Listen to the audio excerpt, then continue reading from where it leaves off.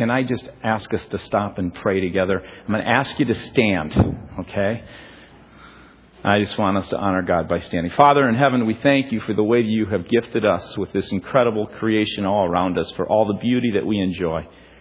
And Jesus, we thank you that you have made it possible for us not just to enjoy all of creation around us, but you have given us the relationship that we have with our Father in heaven through the fact, as we heard this morning, that you became sin that we might be righteous in the eyes of God. And so, Holy Spirit, now come. Open our eyes and our hearts and our mind and our ears to be able to hear your Spirit speaking through us, Spirit of God. In your name we pray. Jesus, amen. Well, this morning we continue in this study. We started in Matthew 23 through 25, and we'll be done with Matthew when we finish this. But we are really in the heart of Matthew 24. Jesus has just walked from the temple grounds and told everyone that God had left the temple and that the temple would be destroyed. And in this passage, Jesus answers two questions that his disciples ask him as they are at the Mount of Olives now. They've walked away. And the two questions are, when will the temple be torn down? And the second question is, what will be the sign of your coming at the end of the age? Now, I want to share with you this chapter in Matthew 24 we could spend weeks on, and I know of pastors who have. This topic of the end times is filled with a variety of interpretations and opinions, and it's a huge topic, as many of you know. An enormous amount has been written on it in the past 2,000 years, and there's been lots of disagreement over what exactly Jesus is saying here. In fact, churches and denominations have actually split over this topic. It involves many passages of Scripture and images throughout Scripture that are frankly very hard to understand. It's so challenging, in fact, that I've been praying really hard for the last month or so. I've been preparing for this, that Jesus would return by 9 a.m. this morning, so that I wouldn't have to make any mistakes. But I just want to encourage you as Christ followers that when we approach Scriptures on the end times and the return of Christ, that you do so with great humility and with incredible grace. I reason this way: if the Jews who had waited for so long had Old Testament prophecies and predictions of Christ's first coming and had such trouble getting it right, who are we to think that we're going to be spot on with regard to the prophecies and predictions of his second coming?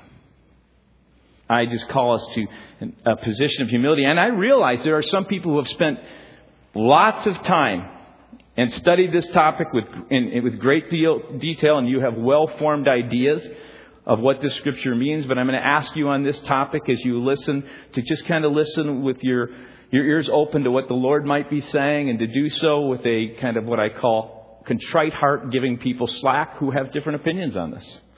Because one of the commitments of our church and of our denomination, the Evangelical Free Church, is that we will not major on the minors, nor will we have divisions in the body on the details of some things within doctrines, but that we stay in this place where we give grace and charity in some of those areas that are not as clear.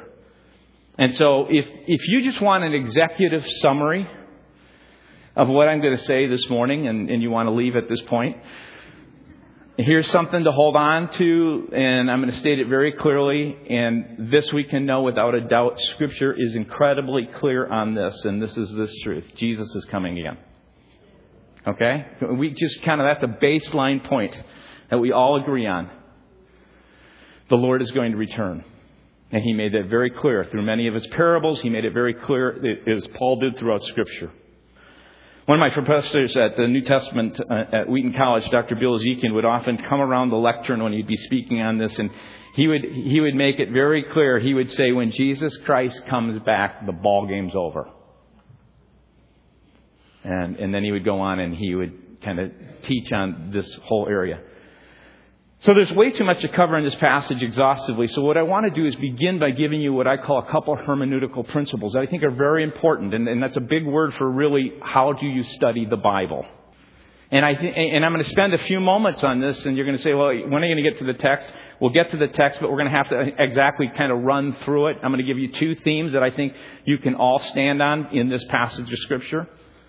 But I think it's important that we start by talking, what is this? How do you interpret Scripture? One of the hermeneutical principles that you have to be aware of is that you need to know who this is written to, who Jesus is speaking to when he is talking about something, and then you also need to know what is the context from which this is written. Every Bible scholar will tell you that when you come to a text, you want to put it in its context and understand who he's speaking to and what he's been talking about. And so that's very important when you come here. I've spoken on this topic a number of times throughout my ministry, but never have I spoken on it with such a degree of understanding of the context of Scripture as I have now, because I've spent a couple of years into Matthew, and I can see how all the words and different things that Matthew has been saying throughout these Scriptures kind of come together in this passage of Scripture, and for me, a new way and a new light upon it. And so Jesus is speaking to his disciples. He has just warned the religious leaders that the temple will be torn down. He says not a stone will be left upon another. And it's important to remember that when Jesus speaks this, he's speaking first to his disciples. It applies to them. That's whom he is answering. Now, they can have meaning for us today, which they very much do. They are words that also point to the future, what's to come. But it's really important that what I want us to do this morning is to look at what does it mean for the disciples and how do they understand this Scripture. He's trying to explain to them before he leaves. They don't understand the death, the resurrection, the outpouring of the Holy Spirit. They don't understand the temple being destroyed. They don't understand this huge shift that's occurring in the old covenant to the new covenant. And he's trying to prepare them. It's really essential that we understand this. It's so huge and catastrophic for Israel that Jesus took time to predict it for them when they came into this season. Often people skip right past what Jesus is saying to his disciples, and they approach this passage as if Jesus was saying, I'm going to teach for a few moments, but this isn't going to apply to you, but it's going to apply to someone 2,000 years from now. And it would be really kind of silly if I stood up here today and said, I'm going to speak to you a message, but this message isn't going to apply to you, but it's a prophetic word that I'm going to speak for 1,000 years later. Not saying it doesn't have those implications. But he's saying something very real to these disciples. Literally, some people, what they do when they come to this passage of Scripture, they say, Jesus' audience couldn't really understand what Jesus meant, but since we live in the last days, now we can understand what he meant. I think Jesus' audience understood to a pretty fairly certain degree and understood it as these words came true to them in their life. So that's the first interpretive principle. Who's being addressed? What's the context? The audience? Where is this text within its context? The second hermeneutical principle is also a very important one, and that is this. What type of literature are we actually reading? What kind of literature is Jesus expounding here? I mean, what is the style? What is he saying? And again, this whole idea of hermeneutics is the study of the Bible. How do we grow as students of Scripture? And so in order to understand what I'm reading, and this is true for any literature that you read, but especially true, you need to apply it to the Word of God. In order to understand what we're reading, I must first figure out as I read this what kind of literature this is. Am I reading poetry? Am I reading historical narrative? Am I reading a letter to a group of people? Am I reading some Proverbs? Am I reading a parable? It's real important to understand what kind of literature that you're reading, because that will help you understand what the author is intending to say. The technical language that you learn about this when you're in seminary or maybe in a college course where you're studying literature is called genre. It's called genre analysis. And it's just simply what kind of writing is it that I'm reading. Now, I know it all sounds technical, but informally we do this all the time when we listen to people, whether it's in a newscast or it's a magazine you pick up or a newspaper that you read. You apply this very principle of what it's called genre analysis. So I want you to pretend for a moment, just so you can get an idea of what this is like. Pretend for a moment that you are a wrestler. Okay? I know for some, you just pretend that you're this big fan of the World Wrestling Federation, right? And now imagine for a moment you are a wrestler on the WWF and your opponent says to you at a press conference, I'm going to kill you. Now, does he mean that literally or figuratively? Oh, good. Okay. I was a high school wrestler, and I remember one time as I was watching the guy I would be wrestling in the semifinals, I was sitting there, and I heard this one mom yell out, "Rip his head off!" And I believe it had to be the other mom, because she turned with shock and horror. That's figurative.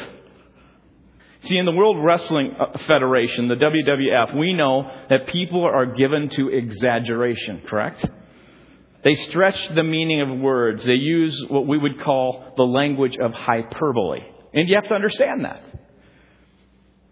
So when they say, "I'm going to kill you," or "I'm going to rip his head off," nobody's thinking they're literally going to die, correct? Now let's say, for example, that you're a character in The Godfather. And Don Corleone says to you, "I'm going to kill you." Is that literal or figurative? Literal. See, you're getting it. You apply this all the time. In fact, they use what is often called the language of understatement, right? They speak euphemistically of fatal events. So, for example, if you hear someone from the mafia say to you, "Tonight you're going to sleep with the fishes," they're not implying that in some way you're going to get a good night's sleep down at the Minnesota Zoo right by the dolphin tank. Correct?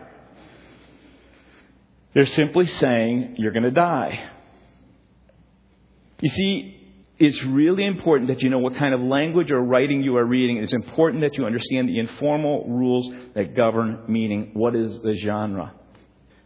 And what makes this scripture so difficult is Jesus is using a couple different genres. He's talking prophetically. He's speaking about things that are occurring right at that time. And he's also using what is called apocalyptic language. Something very, very familiar to the people in his day. Around the year 200, and some of it comes as Daniel uses a prophetic apocalyptic language. In the year 200 to about the year 100 to about 150, there was an explosion of apocalyptic literature. And that kind of literature was the kind of literature that gave expressions of vivid imagery with numbers and monsters and cosmic forces like planets and stars. It's what Revelation is when you read that. And that's why people go, "Why is this so hard to understand?" Because some of what is being used there is apocalyptic language and literature. And this was a literature that was written to give oppressed people hope. It was something that when they read it, it points to something in the future. But when they read it, it gave them great hope in the midst of the persecution that was occurring with Rome. The difficulty is parsing out what does each of these things mean. How do these bizarre metaphors all work? What does that mean? So if you look at this chapter we're looking at today, it's called the little apocalypse, which means unveiling. And what makes it so difficult is this mixture of apocalyptic language in it. Jesus is speaking both as a prophet and also in his times apocalyptically. And so if you look at verse 29 of chapter 24, he talks here about the sun will be darkened and the moon will not give its light and the stars will fall from the sky and the heavenly bodies will be shaken. That's apocalyptic language. He's saying in a very real sense, this language is saying there is a cosmic battle going on right now. And he uses these kind of terms to say there's a huge battle between good and evil. There's a cosmic struggle that's occurring with supernatural spiritual forces. And this great heavenly war is occurring, and its impact will be manifest in the physical world. So I put this out here because so often it's so easy, and what most people will do is they won't take into account these what I call hermeneutical principles, and you apply them. I don't think it makes this passage, to be honest with you, a whole lot easier in one sense, except for it causes you to have to stop and say, what's the context? What is Jesus saying? What can we look at that was occurring right then, and then how does that apply? Recognizing, let me share with you, that there is still a future prediction. I just always say those things that are closer are easier to predict. Those things farther off become a little more difficult, and we need grace and humility. So, there's two themes that are prominent as I look at this passage, and I could go on and we could talk a whole lot more. You can read a whole lot of authors that will get into the signs of the time that are occurring today. David Jeremiah, you can read. There's others you can read, and we won't have time to go through that. But I want to share with you, here's two themes. One is a warning of judgment, and the other is a promise of ultimate victory. Very clearly, I think as you go through this, you see this and you understand this. A warning of judgment. The idea of judgment is coming. When Jesus returns, judgment is coming. In Matthew 23, Jesus stated again and again that judgment is coming. You'll find it also in the parables in Matthew 21 and 22. Jesus says 7 times, woe, and after each one he explains the judgment that is to come. It reminds me of a time when I was in church as a little kid, and I received a series of repeated woes from my mom. I was sitting this is the way it started. I would sit on one side, my mom would be here, and my brother would be on the other side. Or we'd start together. After probably the first hymn, we would be on either side of each, her. And then eventually, she would go to the old pinch, that move. You ever had that kind of, her arms are like this, and she would grab my arm and just, oh boy. You knew you were in trouble. Well, for some reason this morning I was really keyed up and the pinch didn't work. So after that woe, she gave another one and she just leaned forward and said, you're going to get a spanking when you get home. And then she leaned forward again. She said, you're going to get another second spanking. And then she said a third. I mean, each of these woes were being given to me. And I must have been in another world or something. Because now my mom went to like this. And with her finger, she started counting out to 10. I must have been thinking there's no way she's going to do 10 when I was a kid. We got home, and after the revelation that my mom gave me that she said, I love you too much for you to behave this way, she said, I'm giving you 12 spankings. And she gave me a reason for each one. I can tell you I shaped up after that. Now, some may say, if you look at my mom, the sweet lady, what in the world? And I know it's going to mess with all the young parents here and the whole idea of how you care for and what you discipline your kids with. Remember, I grew up in the age of deep punishment. Anyway, Jesus is leaving the temple grounds. This really sweet, wonderful, godly man has just given 7 woes. And as he's walking out of the temple area, that whole grounds, he's saying as he looks at the temple and says, God has left the house. Now, here's what's amazing. Here's the God-man, Jesus, pointing to the house and saying, in a sense, Israel, the old covenant is now vacant. I'm doing something new. There's a huge shift that's occurring.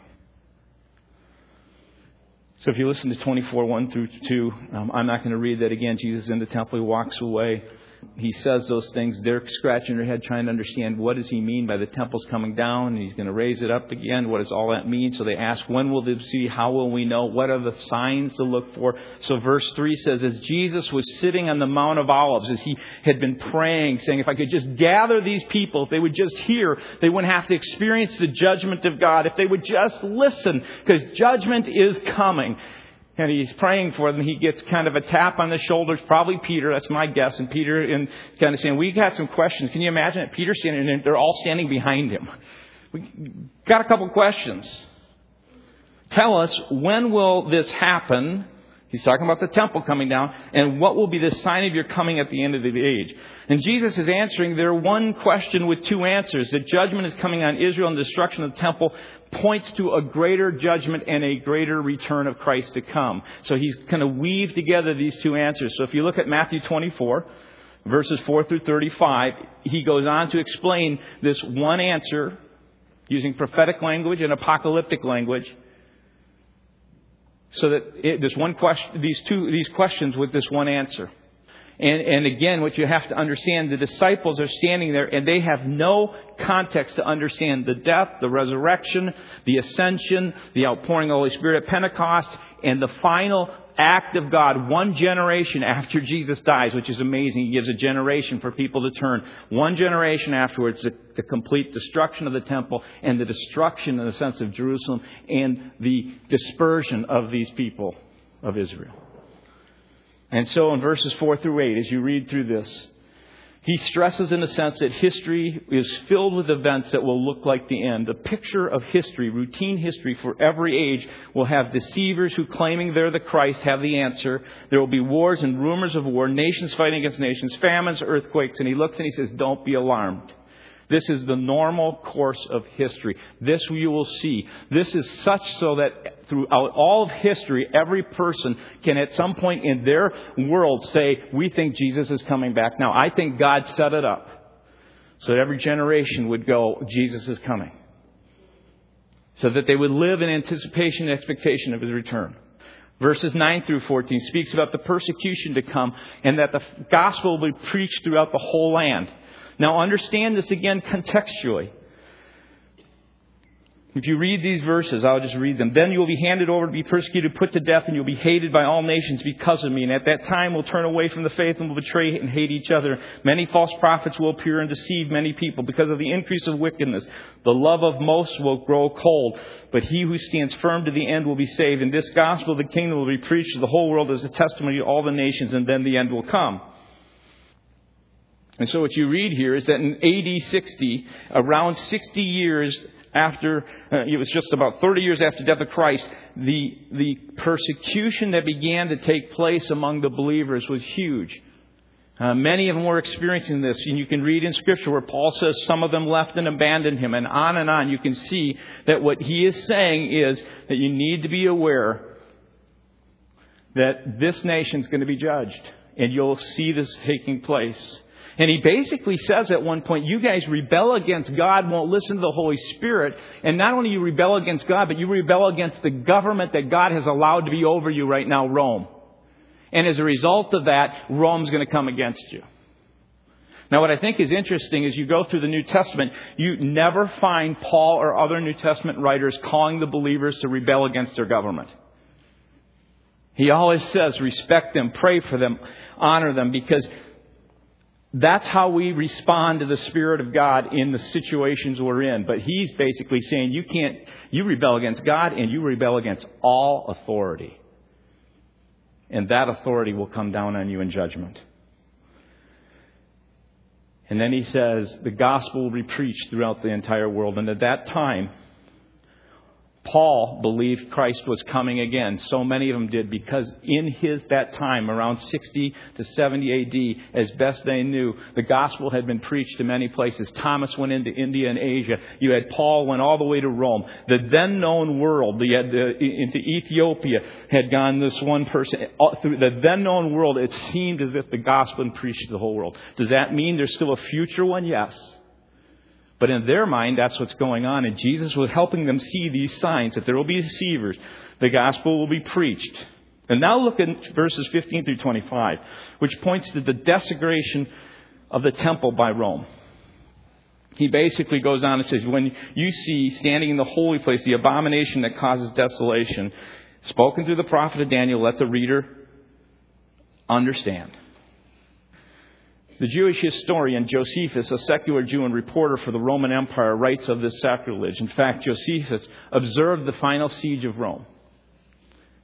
1 million Jews died. Think of that. 1 million Jews died during this time, AD 70, right around this time. Rome was surrounding Jerusalem, the army was. It says in Luke chapter 21, verse 20, this same passage of Scripture, that when you see Jerusalem surrounded by the armies, you will know that the desolation is near. And when the temple was actually destroyed and Jerusalem was being overrun by Rome, Josephus writes, Daniel also wrote concerning the Roman government. This is what he writes. Daniel also wrote concerning the Roman government, and that our country should be desolate by them. That's how Josephus understood what was going on. He goes on to write, pagan soldiers entered the temple, tore down the temple accoutrements, and in its stead raised pagan symbols, and in the Holy Holies, the Roman standard. So for the disciples, this was the abomination that causes desolation. Now, again, listen to this. It was occurring then, but does it mean it will occur yet again? Yes. That's how God often does prophetic words. He speaks to the people in their time so that He can then speak to another time through it. And He gives an example, and these disciples are hearing exactly what He's saying. And Josephus describes in his historical account that there are numerous messianic pretenders and prophets that arose. And he talks about all these, Josephus does. Which is what Jesus is saying here. If you look at verse 11, or begin with verse 5, 24. Watch out that no one deceives you. There'll be people claiming I'm the Christ. Verse 11, and many false prophets will appear and deceive many. Verse 23, at that time if anyone says to you, look, here he is the Christ, and there he is, do not believe it. So if anyone tells you, verse 26, there he is out in the desert, do not go out. Here he is in the inner rooms, do not believe it. You see what Jesus is saying? He's talking about a destruction that they themselves would see. And this destruction would be clear to them that this age of that Jewish faith, Old Covenant, was coming to an end. The temple and its practices and all that was needed around it. So the letter of Hebrews, and I'm going deep for some people, but you can't help but do this. The letter of Hebrews is calling these people to realize there's a superior Christ, there's a superior temple, there's a superior sacrifice, right? I just want you to get the context of what's going on, because so often what people do is run right to the future and they grab events and they try and point out who's the Antichrist, who's this, what's going on here. And these signs were very real for them. They needed to know that this age was shifting and the church was moving into what God had called it to be, that the people of God would begin to express the Holy Spirit's work. And yet these still point to things yet to come. But I share with you, when you go through this and you can see how close it applies to what happened then, I would just say be careful, because Jesus is using an example of what he often does, points prophetically with apocalyptic language of what's happening here to what will occur. Which is all to say that as you get into these last few verses, of verses 26 through 31, some using apocalyptic language, don't have time to go through all that. But he basically says there's a cosmic war going on. With the fall of the temple, a gigantic spiritual shift is occurring. There is a new age beginning. God's temple is now you and me. And Scripture makes it clear that God is acting. And one of the very clear themes here is that God judges. God judges those who oppose and stand against him.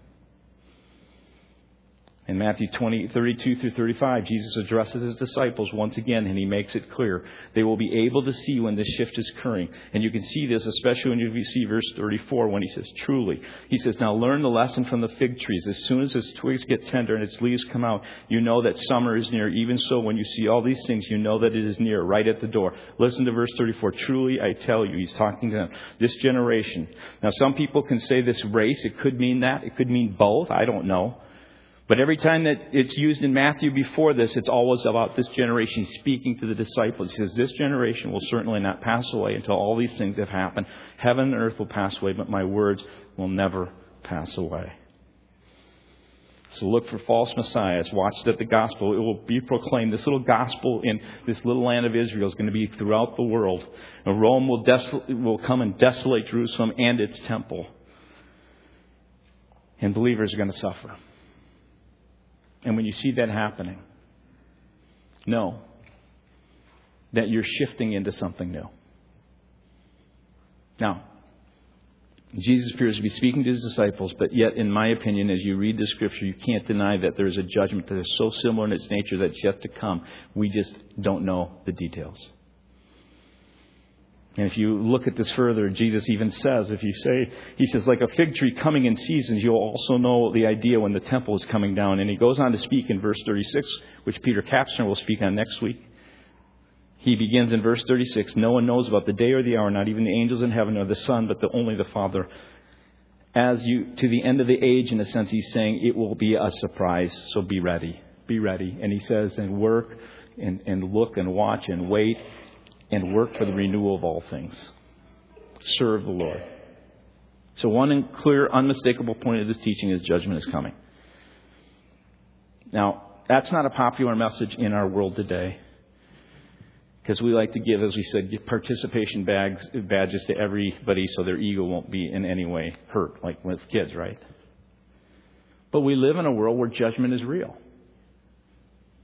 And I just want to say, I'm not going to even get to this other point of the ultimate victory, but the next few parables will talk about this coming of Jesus Christ, so we'll wait for that. But we live in a world where we understand judgment. We recognize that errant actions will be judged, even ones you don't intend. And I had a good example of this just this late spring.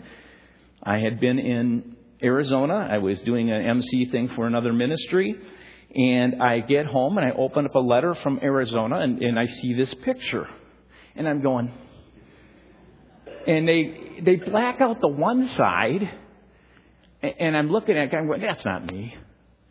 And they said I was going 32 miles in like a 20-mile-an-hour zone in Paradise Valley, of all places. And I honestly going, I don't remember. I don't recall that. I wasn't speeding. And so I call up and I try and be real friendly and nice. And I'm thinking, how do I convince them that's not me? And she goes, did you look at the license plate? Do you want to trace it? I mean, she, after like about 2 seconds feeling foolish, I recognize there is no way I'm getting out of that. Judgment was coming. And I was going to have to pay the cost. And so I decided to get off my record and I did a 4-hour training thing. Driver's thing. Internet. Anybody ever done anything like that? Yeah, there's a few of you. Yay. Do you know what? The Word of God is really clear. He says judgment comes. And so if you look at this verse, 1 Peter, in the midst of suffering, Peter's writing about how to handle suffering in a government that's oppressing them. He says, for it is time for judgment to begin with God's household, and it begins with us, which was happening there. What will the outcome be for those who do not obey the gospel of God? I just want to just make a really clear message. Are you right with God? Are you right with God? Jesus will return. We don't know when. And we know that God's judgment for those who, as he says, what will it be for those who just put their hand up and say, forget the grace of God. I don't care whether you paid my ticket or not. I'm going to go like little Kevin and you can woe me to death. And God in his heart is just calling and waiting for the response for you to come to him. And I was going to go into this for those of you who suffer right now. People have this pre-trib, post-trib, mid-trib. I don't really care what trib it is. All we know is that people suffer all around the world. And we know at times we call to suffer. But you know that in our suffering, God redeems that to touch the lives of other people. Just like the story we heard. And the ultimate victory is this, that Jesus is coming and he will triumph. And we will not end this life in suffering if we know him. And we humble our hearts and open our hearts to him. So I'm going to ask you to stand as we're going to sing together. I asked Joel to sing this hymn because I think it's a powerful hymn. Because it's all about the fact that what Jesus was doing was he was coming to recreate and renew this world. And he did so by coming first to deal with the sin in our hearts and lives. And he will come someday to take sin out of this world completely and renew all things. And we get to, in the process, be involved in moving to this renewal place, knowing that all wrong will someday be right.